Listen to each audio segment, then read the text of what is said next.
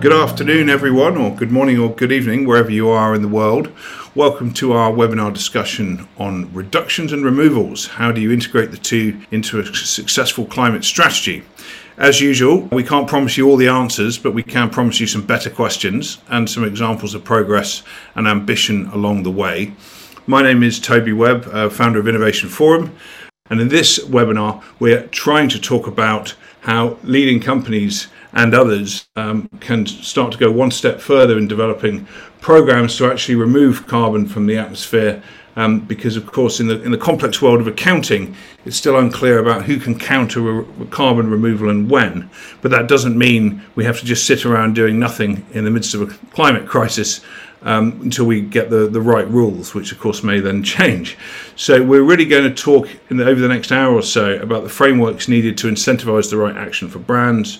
How do you balance emissions reductions and removals in an effective strategy through the lens of our speakers' experience? We can't speak for everybody, but we are going to cite some examples of reductions and removals programs, looking at some of the headline challenges around calculating and claiming emissions, removals, reductions, and what are the opportunities here? As you know, any business challenge has to be framed as an opportunity. There's always an opportunity somewhere. And as we know in sourcing, particularly in agriculture, there are lots of opportunities for efficiency, some of which we know about, some of which we don't. And part of the innovation process is to uncover those and to use them to help build the business case and fund these ongoing emissions reductions removal programs. Let's do a quick round the room, starting with you, Connor. I'm Connor. I'm the Global Climate Delivery Manager at Nestlé based in Paris. Thank you. Tilman. Hello, everybody. Tilman Silber. I'm leading the Thriving Nature strategy at Barry Callebaut. Thank you. Hannah.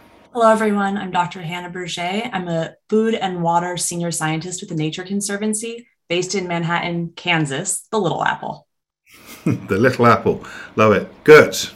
Hi everybody, Götz Martin from Golden Agri Resources. I'm there the Director for Sustainability and Strategic Projects. So let's just go back to you for a second, Connor, before we have some opening remarks from Hannah. Connor, we work a lot with Nestlé on these sorts of things. Why are we doing this one today? What do you want out of it? What do I want out of it? Yeah, it's a good question.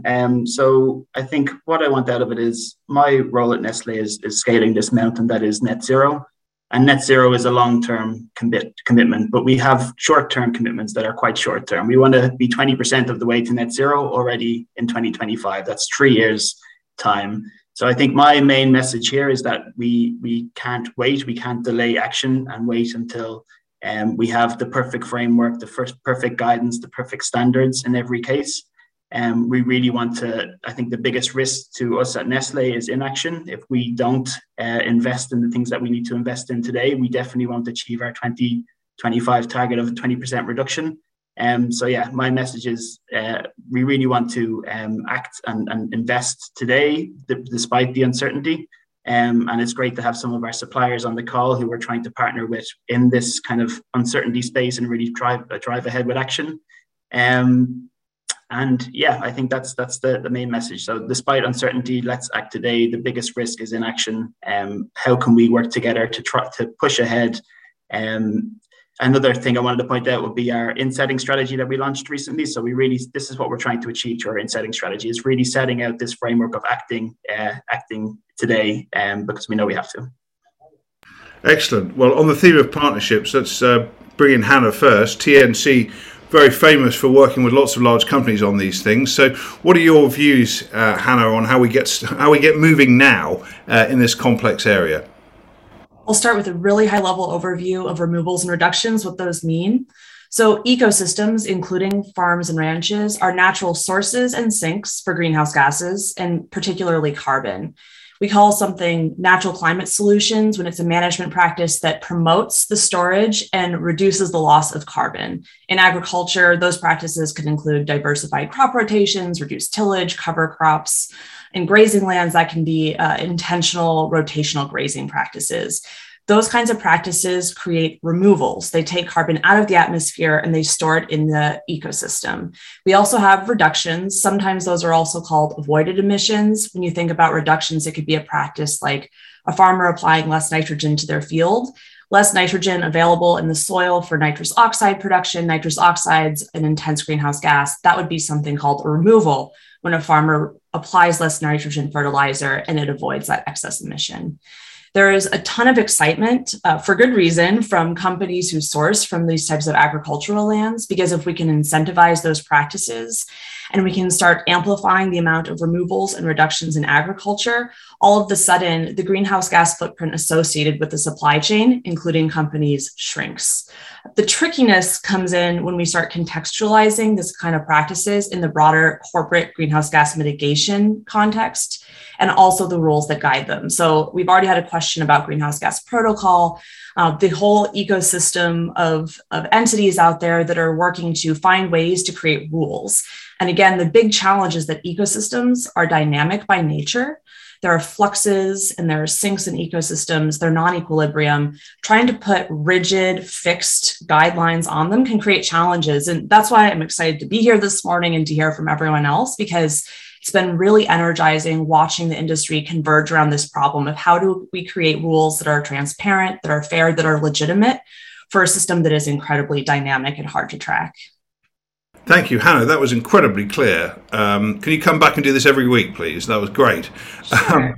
Thank you. We'll talk more about the rules a bit later, because as many of us know, we're lacking clarity. We're told we're going to get some, but as Connor said, we need to crack on now and get some stuff done. So on that note, Connor, back to you. What does that mean in practice today? Yeah, absolutely. So, when we're looking at transforming our agricultural supply chains, we have to think holistically about that. So agricultural systems are quite complicated. It's not like we're burning some fossil fuels and some greenhouse gas emissions are going up the chimney and we want to stop that. In an agricultural production system, there's multiple sources and sinks, and we have to think about each of these when we design programs to move towards more climate-friendly practices. So for us, it means very different things in different agricultural supply chains. So it means very different practices in the dairy supply chain than in a cocoa supply chain than in a palm oil supply chain. So at the moment, we're really looking at what these practices are that we want to promote in different supply chains in different parts of the world. And to do that, we're really trying to partner with some of our suppliers who have more context, who really understand the situation on the ground and have more understanding of what are the right actions to take in specific contexts. So we're really trying to work with our suppliers, both in doing primary footprint assessments of our farming systems to really understand those emissions and those removals happening in these production systems, and understand what practices can reduce those emissions and enhance the carbon sequestration on these farms. It would be great to hear from one of our suppliers on the call of what that means in their view. Thanks. Yes, we'll turn to them in a minute, to Gertz and Tilman, to perhaps talk about the detail of this. But do you see your role then, Connor, emerging as a catalyst? I suppose it has to be, really. But what does that actually mean in reality? Because we hear a lot of talk, rightfully so, from companies about what their role in doing that. But perhaps give us a bit more on what that could look like. Yeah, absolutely. So in 2020, we released our net zero roadmap, in which we kind of set out very practically what are the specific interventions we're looking to do, and also, very importantly, making a financial commitment to co-finance some of these actions taking place in our supply chain. Following that, we've really tried to engage some of our key suppliers to really, as we said, leverage some of their expertise in terms of specific context, specific operating management practices of these farms and what actions we can take. We've then put out requests for proposals. So we've opened up to our suppliers to really submit ideas for projects within our sourcing regions. So that might be agroforestry, so planting additional shade trees in cocoa production systems. That could be programs that increase the productivity of dairy, or plant kind of silvopasture, more trees on dairy farms. So I think we have 40 or 50 different intervention types that we're looking to roll out across different crops in different parts of the world with different suppliers. And it's really trying to figure out those models, those co-financing models, where we can both invest together with our suppliers to achieve our shared objectives on climate in our shared sourcing regions. Thank you. And I have to ask you about competitive collaboration, because you and your competitors are all sourcing from the same places. So tell us a bit more about where you are now in collaboration there, because there's lots of collaboration initiatives between the brands, agreed targets and headlines, which are great. And now, of course, that's all happened only in the last few years. So where are we now on breaking down those barriers to collaboration to make sure the farmers aren't getting, multiple requests with slightly different criteria? I think there's good progress on collaboration on certain fronts, but maybe not on others. So I think there's good progress on collaboration when sectors are coming together, like the cocoa sector is coming together to agree very clear rules on how you should conduct farm footprint assessments on farm, what data you should collect, and having a very standardized process there, and how that data gets shared along the supply chain. Obviously, that's hugely important because we don't want to send a request to Barry Callebaut which requests things that Nestle want, but it's very different to what their other customers want. We want to have a standardized approach. So everything that they create is suitable for all of their customers, and they don't have to duplicate or chop and cut things in different ways for different customers. The place where I don't think we've made that much progress and we need to make more progress is collaboration on investment to achieve large scale projects. It's very challenging at the moment to sign contracts with our peers to do big scale projects. I think we can sign contracts with our suppliers, but it's very hard to start making that a bigger project with multiple peers involved just because of legal pushback internally and things like that. But I think that's something that we're progressing on, but I don't think that nut has been cracked yet. Yeah, and there are some good emerging models there. Of course, we've seen great progress through RSPO, the Cocoa and Forest Initiative, and helping break down those barriers. So I guess at some point the lawyers will have to work out the way that this can be done in a way that suits both their billable hours and the regulators and the idea of pre-competitive collaboration. Well, that's good to hear, and thank you for the frank assessment. Well, Tilman, turning to you then, talking of cocoa, how does Conor's remarks reflect your experience? And perhaps you can give us some examples of what this is looking like now in action, and any other views on how this area can evolve faster. Tilman. Sure, yeah. So for those, in case anybody doesn't know us and hasn't had the chance, as Toby, you put out to Google, so we're the largest cocoa sourcing and manufacturing company. So we do buy cocoa, so we're really integrated all the way to farm level and really interact directly with the farmers. But we also then have factories where we also work in. I think today the focus is really on farm. And I think there's a lot happening in this space, right? Just to say that I think the science-based targets have really made climate a mainstream topic, and not only that, with their focus on scope 3, which is overlapping, right? So our scope 3 in cocoa is also Nestle's scope 3. So we have this overlapping scopes, which is really a great enabler for collective action, at least vertically between suppliers and customers such as Nestle. And I think Nestle has really, is really leading the space right now, as kind of pointed out with their RFPs, etc. So there's a lot of action happening right now. On our side, also speaking about reductions and removals, for us, the biggest part of our emissions are happening on farm. And that's on the one hand side, the land use change. So a big, kind of historic liability from conversion of forests to cocoa landscapes that has happened. And that is still a big part of our inventory. And the other element is opportunities for removals from agroforestry. And we're both working on those two elements. So on the reduction side, it's a lot about traceability, knowing where it comes from, right? Otherwise, you cannot make sure it's not coming from forest. So we are working with those extension farmers that I just mentioned to really map out individual plots and really walk around those plots and getting the polygons and getting them up into systems. So we actually know which areas we are sourcing from. That's step one. And once we have that, we can start to actually monitor those through satellite imaging. So we're using Global Forest Watch, which provides an annual update of deforestation in those countries. And we're using also we're experimenting now with more kind of near real time, more frequent updates on where deforestation is happening. So we get a good picture for what's happening on the ground. And then the last step, obviously, you have to respond to those, right? So you need to go and actually engage with your suppliers if you notice that there is something happening. So you need to come up, you need to ask for clarification, you need to ask for remediation, etc. So those are the kind of the items that we're working on the land use change part. And now with, it's also partly becoming compliance topic with EU deforestation regulation, which I expect will have a very strong influence also in the land use change. In that sense, really be fully aligned with science-based target. But also, maybe quickly just to wrap up on the reduction, I think that's a huge piece, right? It will take a long time. Smallholder farmers are very, very integrated with local, with other industries, with the timber industry, with local governance. How well is the law made? How big, how well is it enforced, etc. So those are really kind of very challenging elements that need cross collaboration, not just within our industry, but then also with our industries and with other industries and with the public sector. So that's a huge, and I think very pre-competitive space for all of us to be in, and where we also, under the title of landscape, for example, we have a lot to do still. Also echoing a bit of what Connor had said there's a big, not just opportunity, but need for collaboration.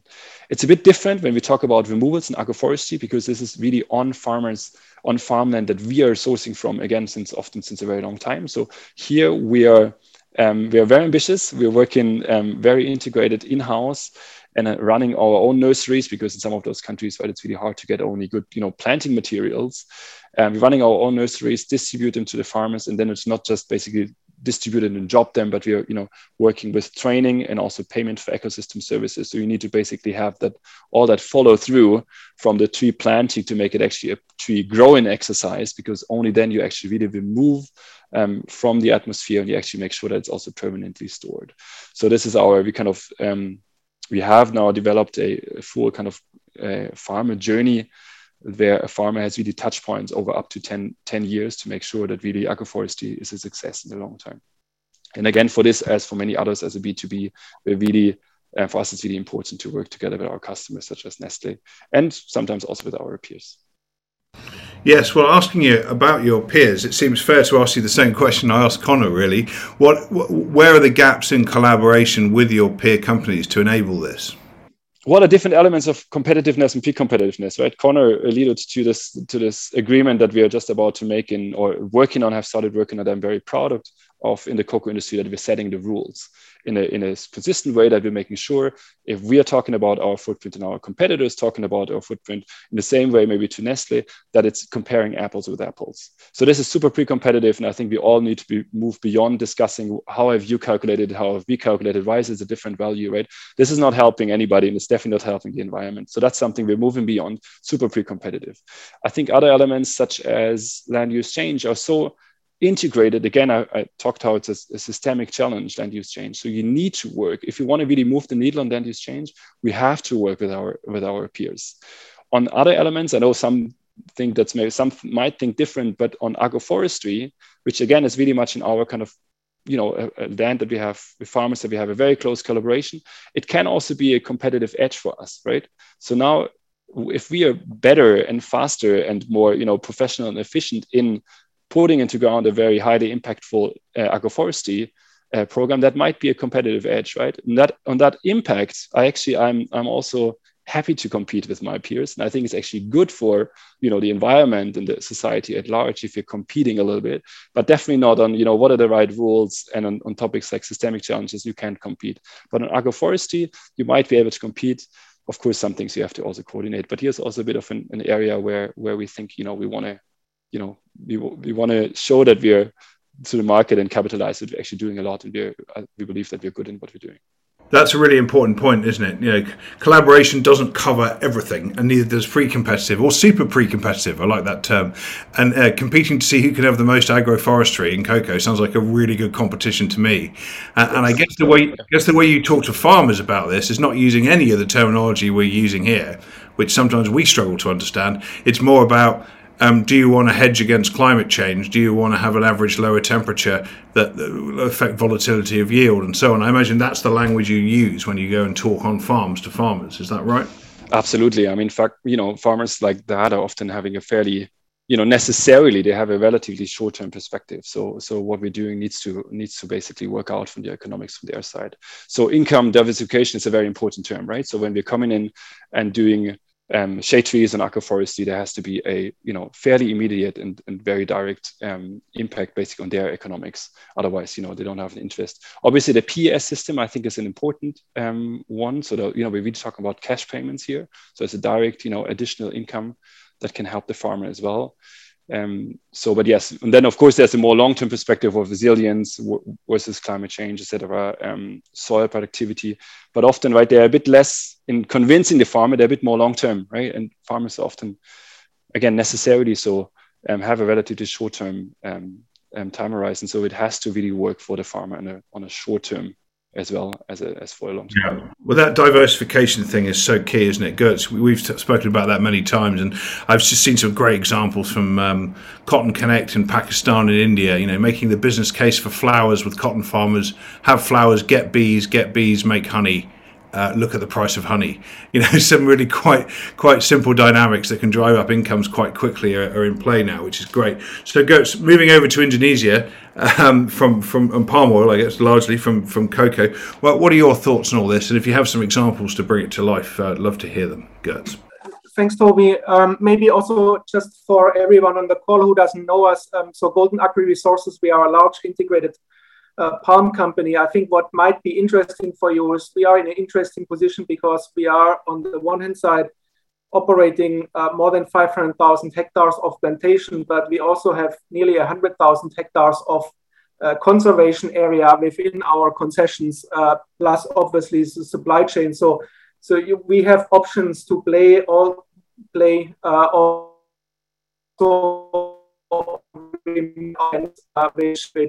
which gives us a broader range of things we can do. Yeah. I think on the supply chain, I agree with many things what Tilman already said. I think we face a similar challenge. Scope 3, I think everything on our side is focusing on making the supply chain deforestation free, so we get the historic land use change backpack emission down over the next 15 years. I think again also collective action on how do we manage companies who have met our requirements, remediation, compensation actions. I think there I'm very much aligned. I think what for us, I want to comment a bit on the uncertainty which Connor mentioned, and I agree that we cannot wait, right, really to keep longer. And I think so what is for us really important is that we do things land use related, but also non-land use related, where we have co-benefits. Yeah, for example, right, so we do mangrove. We do that in front of our placed refinery. So we have kind of erosion protection, flooding protection, and these type of things. And I think if you search for these co-benefits, these are ways to convince your management that you can do things already now. And carbon, if you will, is essentially a byproduct of these benefits. And I think in the agricultural supply chain, there are multiple areas where this could apply. I think one more thing, if you think about palm, and maybe that is different than in the cocoa supply chain, is that obviously most of our suppliers and also we are further down integrated. Yeah, so Nestle is buying essentially crude palm oil from us, but also refined products. And so if we go a bit further down, what is quite interesting if you look into GAR is that our split actually between the plantation and the rest of GAR is roughly 50-50 in respect of emissions. And especially on the non-agricultural side, there are a number of quick wins, I really want to call them, which would help to bring down the emissions of Nestle quite significantly. And especially at the moment with all the global political turmoil, I think there are many interesting thoughts related to being not depending on fuel or gas deliveries from somewhere abroad, fertilizer, right? And so you can also work with farmers along the way. Composting is a big topic nowadays, right? So because fertilizer costs essentially tripled in Indonesia in the past few months, and that might break smallholders' necks if they face so high fertilizer costs right now. And so how can you overcome? You do compost, you use kind of liquids from your waste liquids and put them on the compost, and so you have double savings. So I think these are the projects we need to look for besides stopping deforestation in the supply chain. to overcome a bit of that uncertainty in respect of, how is it measured, how is it accounted, etc. right now. Thank you. The fertilizer point's a really interesting one. Hannah, let me come back to you because you mentioned nitrogen earlier and it's a key problem and a key input. So are there further examples you've seen of turning resilience thinking into opportunity, bearing in mind the old cliche that we should never let a good crisis go to waste? Great point. The avoided nitrous oxide emissions or reductions is a really interesting one. I work primarily with farmers in the central US who grow corn and soybeans. And for a lot of them, they are interested in finding ways to reduce their fertilizer use, both because it saves them immediate money on their bottom line. It also has water quality benefits on site and downstream. And then additionally, as we've talked about excess nitrogen in the soil, if the conditions are right, the microbes will actually reduce that to N2O, nitrous oxide, which is a really intense greenhouse gas emission. So that's what I was referring to at the outset, which is there's already a lot of interest from farmers in dialing back their nitrogen application to the field. And we get all these benefits, including potentially one where farmers might be compensated for that reduction in greenhouse gas emissions. There are a few key challenges. The first is that many farmers don't have detailed receipts and prescriptions for where they're putting nitrogen on their field. Some do and some don't. And so that means we don't know what the delta is between we've intervened and we've paid you for this reduction versus nothing, right? The counterfactual.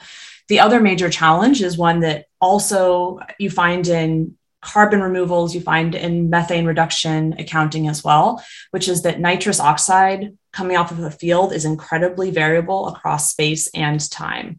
So what that means is you could go out and try to directly measure nitrous oxide coming out of a field. You could try to model it. And both of those are probably going to give you fairly high uncertainty. And this is getting back to that issue of you have a very dynamic system, you have a very dynamic flux from the soil, and you're trying to nest that within a quite rigid stationary framework. And there are ways of proceeding despite this. Connor's talked a lot about we can't let this uncertainty trip us up.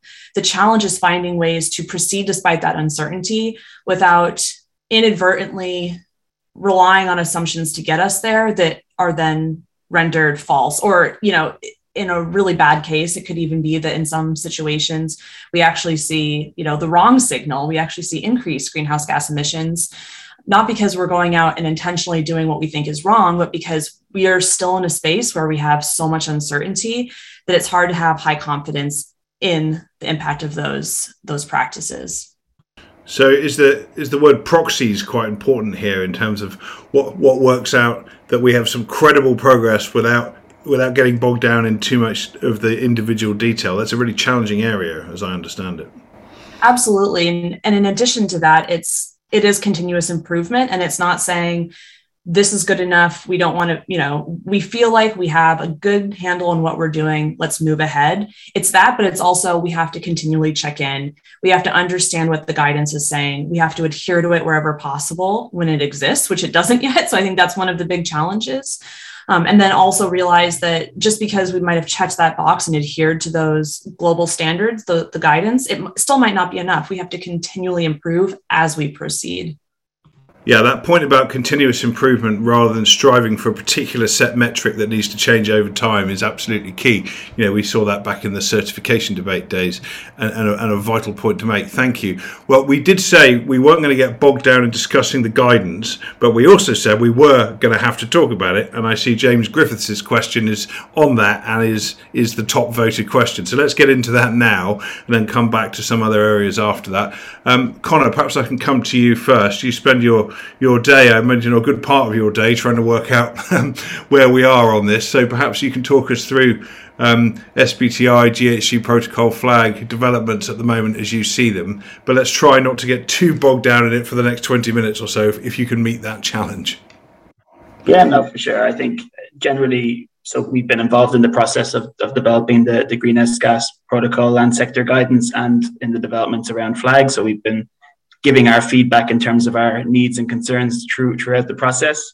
I think both documents that are in draft and they will be released soon are a huge step forward in terms of consistency in terms of how companies should be calculating emissions and removals in their supply chain, and how companies in the land sector should be setting credible targets to reduce and remove emissions from their supply chain. So I think it's the people involved in developing those have done a really, really great job to get us to where we are today. There are obviously going to be some lingering concerns and there's some lingering different perspectives on certain points. And we might be able to go into a few of those specifically if you want, but I think there is a few elements that we think are completely, I understand how they arrived at their position on certain things, because they want to have really high levels of integrity. They want to make sure that everything they do is completely scientifically grounded. But the pushback that we have is this pragmatic? Is this actually implementable in practice? Will this actually discourage action in some cases because the requirements for monitoring, etc., are just too much for us in the future to really take on this? So yeah, I'm happy to go into specifics, but I'll maybe stop there as a starting point. And I don't know, Tilman, if you want to add anything to that. I'm sure you might, Tilman. I mean, I think the old cliche is yet another one. Don't let the perfect be the enemy of the good, and I imagine that's top of your agenda at the moment, Tilman. Sure. So apparently now we're going a bit into that direction, but happy to share my kind of 2-3 concerns. Really underline the importance of pragmatism in this one. One thing I think also somebody raised it in the Q&A is the question of the land boundary, right? Particularly in a very integrated smallholder model. I mean, we're buying most of our cocoa from smallholders in West Africa, and there the land use dynamics are very, very, are very high. They're very volatile, etc. So yet the Greenhouse Gas Protocol seems to really want us to, focus on the farm boundaries. Whereas in order to really, for example, fight deforestation, it might be what's needed on the ground might be to really go and, protect that forest, which is over there. And we know it's under threat of being converted to cocoa, or even maybe it has been in the past converted to cocoa and is now fallow land. But in the science-based target, as we currently understand it, we don't get any kind of acknowledgement for that. We cannot report it. So we think that there is some level for where pragmatism would be very, very helpful. Another element is in traceability. Again, traceability is important, but it's a tool. It's not yet impact, right? And in many supply chains, it will be very, very hard to go to full traceability. Yet again, Greenhouse Gas Protocol in the current form, I think is sometimes a bit challenging in that it puts a lot of kind of focus on traceability and makes that a key requirement. Whereas I think sometimes we can't afford, again, for the benefit of the climate, to spend another 5 years in trying to collect all those data and kind of to restructure the supply chain to make it, fixed and fully traceable, etc. We have to be able to start today and be able to, again, account for the benefits of what we're doing. And in our case, right, we know that we're sourcing from Ivory Coast, we know we're sourcing from Ghana, not maybe specific from this and this farmer, but to work on this kind of supply chain model is, I think, very helpful. And again, also if you're comparing that to companies which are not looking so much at insetting, but really offsetting as a measure, I think that's where, the level of pragmatism in saying, we account only for everything that is in Ivorian cocoa farming is, you have a very high, I think, integrity. Whereas if you would say, we go offset in entirely different areas, which is, in some industries is still the benchmark.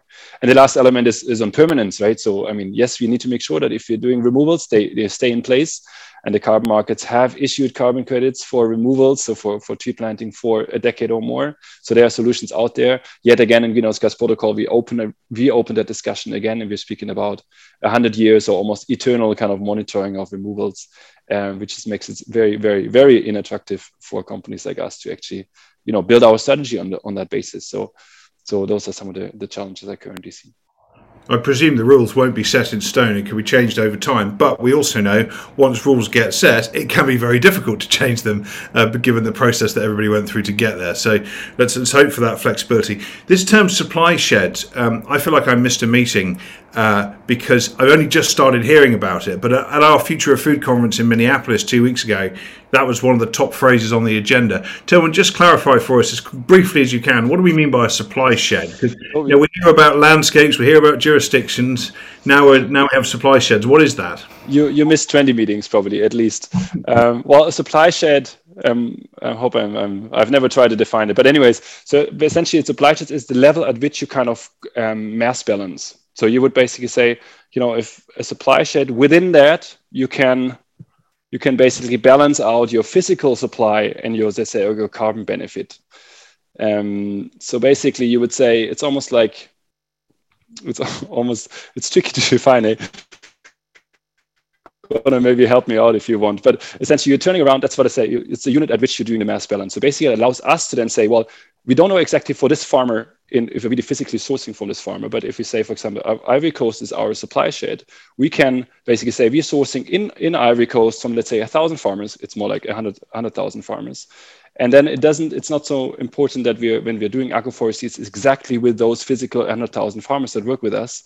We can work with any, and then by enough mass balance within our supply shed, right?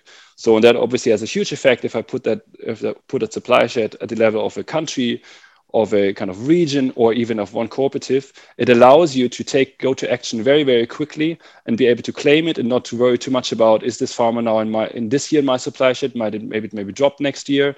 Do I have full traceability? So it's a very pragmatic approach, in my view, to really, spark and kickstart actually climate action today. That's very helpful. Hannah, would you like to add anything to that? No, I actually think that was a great definition. Well done, Tilman. Excellent.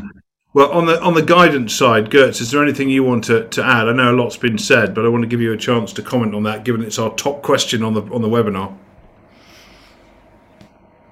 Yeah, I think what is important on the guidance is that it's, it needs to be smallholder friendly, right? I think bigger companies will be able to, manage technical difficulties and have enough resources to do so. I think smallholder friendliness is important. I think what is also for me important, I think, if we come back to the deforestation, I think there is a lot of discussion obviously around deforestation in the supply chains, but we know that many smallholders, I hope, Tilman, you would agree, right? Many smallholders in agroforestry systems, they are absorbing carbon at the moment already, right? That is very difficult to measure, right? And so, but I know there are a couple of organizations, universities, and some startups coming up to try to measure kind of absorption in really a large scale, right? And so then the question is, how can we, as supply chain actors, can make that type of information available to the smallholders, or we apply, as Tilman proposed, a supply shed approach to these smallholders, so that not each and every individual has to measure all his trees within his 2-hectare plot, on an annual basis. I think these are solutions where we need to look at, because they can not manage the uncertainty and also not the ever-changing rules, right? So that would be my. Thank you. Yes, we must never forget the smallholders.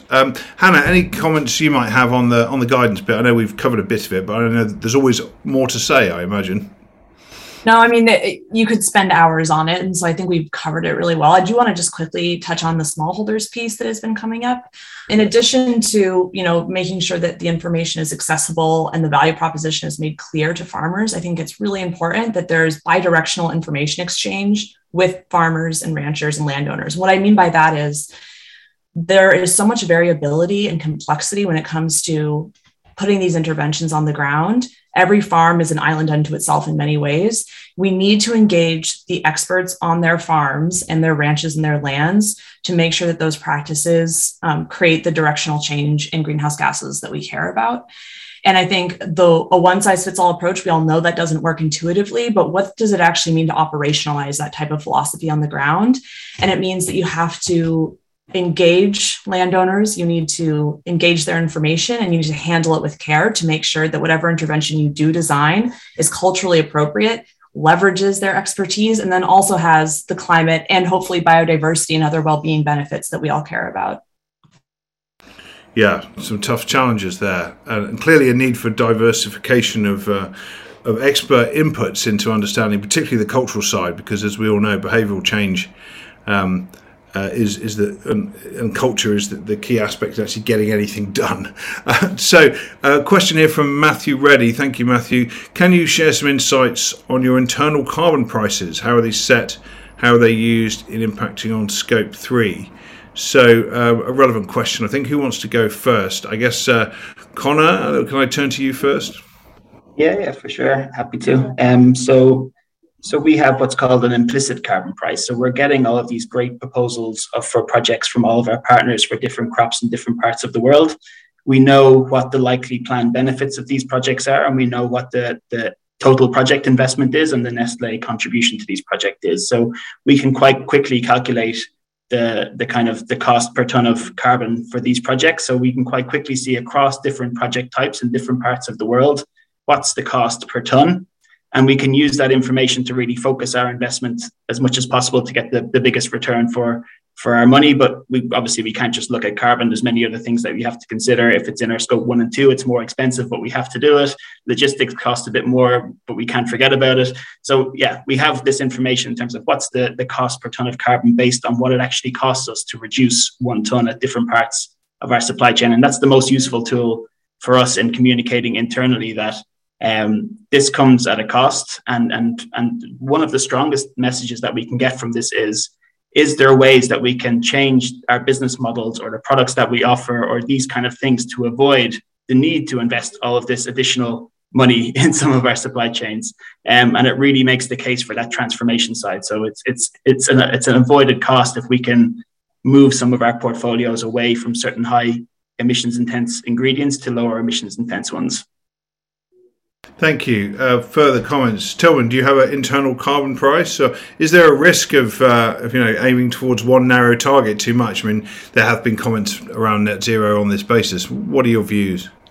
Well, on the carbon price, we're using it similar to Nestle. I think there is a lot of at least theoretical potential for carbon prices to really integrate into climate into decision making in sourcing, for example. But I do believe that very few companies, if any, in our space have mastered that piece yet. But I think there's a lot of potential to internally again integrate it, maybe roll on the cost also to do different businesses, and to it's a very important concept and interesting concept. Yet I think in terms of implementation, more it's in its infancy than some people might think. Microsoft, by the way, is an interesting example outside our sector.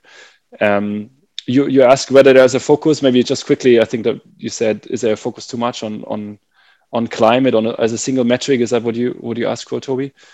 I think on that front, possibly, right? But we also have to keep in mind where we all, big structures such as Barry Callebaut and Nestle, we all, we are working along. We have to kind of, in order to manage the split structures, we have to kind of simplify things and slice and dice. And in that sense, I think carbon, also for the reason of the co-benefits, as Götz pointed out, is a fairly good proxy, if you will, for improving your company, making your company more environmental friendly, hopefully also more kind of pro-social. So I think it is, yes, there is in the market right now a lot of focus on net zero and on climate as one of the most important, if not the single most important metric. But I think if, a couple of safeguards, basically making sure that you don't do any harm on certain elements, are taken into account, I think it is very powerful. It really drives, again, science-based target has really sparked climate action all across the industry. It has been super powerful. So I think I don't think it's a huge risk as if you're taking into account that, we need to make sure that often there are co-benefits, sometimes there's risks to kind of, do something good for the climate, bad for biodiversity. So we shouldn't, have a too narrow of a view. But by and large, I think it's very, very powerful, this strong focus on climate right now. Yeah, it certainly seems to focus people's minds, and then we just have to be mindful of potential unintended consequences. I'm conscious we've got lots of questions and not much time, but Götz and Hannah, if you wanted to comment on this point, by all means, briefly. Götz, anything you want to add on that? I think, well, we have no carbon price yet decided, it's very high on our topic. What we have done, and I think that's something I would obviously recommend every company to do, is to develop essentially a cost curve, what your emission abatement options are. And then similar as Connor said, you go from the left to the right and work from the low cost to the high cost options. But I think, it's a very, at the moment when in the country where we are operating, we are missing still a little bit from the, mandated push, to be honest, right? So it's not like in Europe with very high targets and given targets for certain sectors. And so, we in our current investment decisions want to have a carbon price to compare a business as usual technology with a carbon friendly technology. And so it's very important to plug in a carbon price. And so I think for every organization, it's very important to rather sooner than later define a carbon price for the moment to be reviewed on a regular basis. Otherwise, there is a big risk you will get stuck in, kind of business as usual technologies. Okay, thank you. Hannah, I know a lot's been said, but we could also spend 2 days on this question. Anything you want to add briefly before we move on? No, just that in the United States, the Security and Exchange Commission right now is proposing rules that could require disclosure of internal prices on carbon. And it's something that we are generally for. When companies have internal prices on carbon, it makes them more prepared to engage on the global stage in potential carbon markets. So we're in favor of it. As the Nature Conservancy, we don't have our own internal price on carbon, but it is something that we encourage all of our corporate stakeholders and partners to do. Thank you. Well, our next most popular question from Srijit. Thank you, Srijit Bothakur. Really interesting, this one. Offsetting versus insetting. When it comes to offsetting in voluntary carbon markets, farmers are imagined to get extra revenue. When it comes to insetting, do farmers also get a carbon-based revenue or a premium on prices? Or you could add to that longer-term contracts, I suppose, or a mix. Who wants to take that one on to start with? Sure, happy to.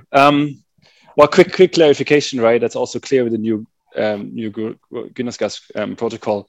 When we're doing it in farming, you have basically two options. You do insetting and offsetting. You can't do both, right? You cannot generate a credit, sell it as an offset, and at the same time claim it as an inset, as a Scope 3 reduction. Just to be very clear on that.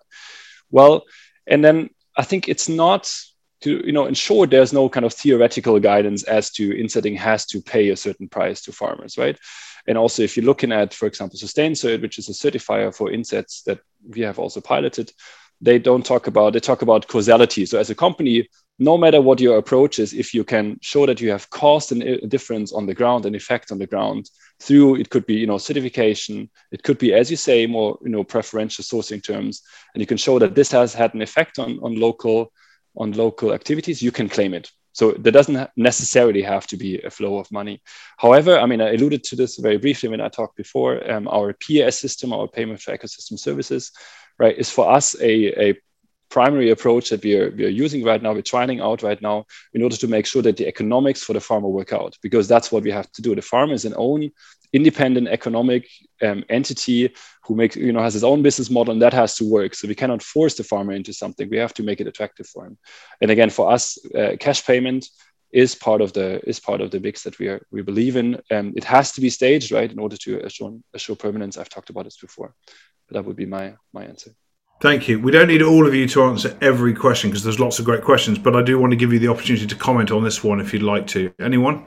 Yeah, just a quick one from me. I think there's competition now for farmers. Farmers can choose to sell the benefits on farm as offsets, or they can choose to bundle those benefits with the ingredients and sell them along the supply chain.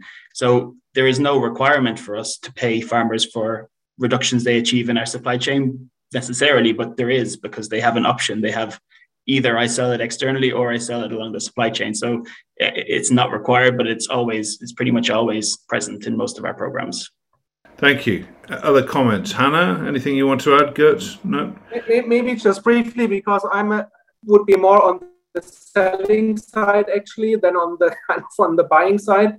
I think what is really important that some of especially the smaller players, I think they are actually not yet aware about their emissions. Yeah? And so essentially even a smallholder for sure has emissions, right? Historic land use change, fertilizer use, and also, it depends on how far we go, but also this person at some stage or a small company needs to decide on, how to stage things, and when are you open for insetting by or programs or offsetting sales, if you will, or at what stage are you going to internalize your actions and go to the supply chain and position yourself as kind of a net zero player. I think these are quite some important decisions for supplying companies to make, at what stage they want to play, at what position in the market.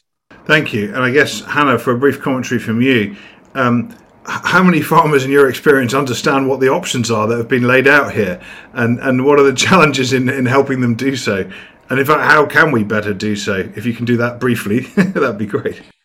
A lot of the farmers that we work with in the US who have enrolled in these programs are doing so because they're curious. There's so much noise. They want experiential learning.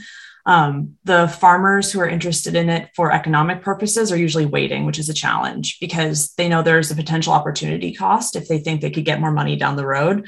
And that undermines everyone's objectives in this space. There is, again, it's getting back to this balance of how do we make something general enough so that it's understandable, but specific enough so that it's actionable to a farmer, especially when those details shift over time. So I always tell farmers, farmers and ranchers, put your business cap on. If you need to get legal counsel, be really careful when you're proceeding because there's a lot of opportunity, but there's also considerable risk. I think the points that have already been made, which is I think ultimately going to be increased competition for farmers, and those people who are approaching farmers and trying to enroll them in either offsetting or insetting programs are going to have to really sharpen their business case and be incredibly communicative. And after a rancher signs a contract, continuing to work with them. So it's not just a one-time signature and gone. It's going to be an ongoing relationship. So yeah, I agree with everything that everyone has said. And just again, that emphasis on the challenge of being both general and specific is something that comes up again and again in this space.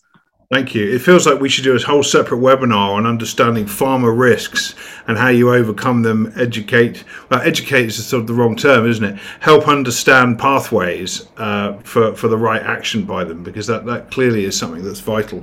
We've got another time for a couple of great questions here. Carlos Saviani, thank you for yours. In the planting of trees for carbon capturing for cocoa, milk, beef, any other farm product, can they be cut down and sold? If so, what happens to the carbon balance? And that couldn't be allocated to other farm products, could it? I mean, that is a good point. As you've all said, land use is dynamic and changes over time, and trees take a very long time to grow. Any thoughts on that? Anyone want to volunteer? I can jump in initially. So I think this is one of the key topics that the Greenhouse Gas Protocol is wrestling with, which we call permanence. If you plant, you do agroforestry, and as Tillman said, there has to be kind of income diversification, and quite often that means that they can chop down that tree and use it either themselves or sell the timber. That's a form of income diversification, but that removes the permanence of that carbon being sequestered. So it's you have to consider both. And yeah, you have to structure your program so you achieve both. You achieve more carbon being sequestered permanently, but you also achieve the goals of that farmer, which might be they want to get additional fruit crops from certain trees, or they might want to chop down certain trees every now and then to use it as firewood or to sell it on the markets. But once you chop down that tree, that carbon is no longer stored, and you would have to report that as a reversal, as emissions going back into the atmosphere. So it's a complicated perspective of we want to keep this carbon permanent, but we also have to recognize that not all trees are going to be left in the ground, and the farmer has the right to chop down a couple of trees if they choose to. Absolutely, yeah, very interesting. Tillman, yeah, briefly, if you wouldn't mind. Again, I think the carbon market has some answers here. I think very right to what you said, and often those timber trees also are great in carbon, right? Fruit trees often they stand, but they don't have as much carbon.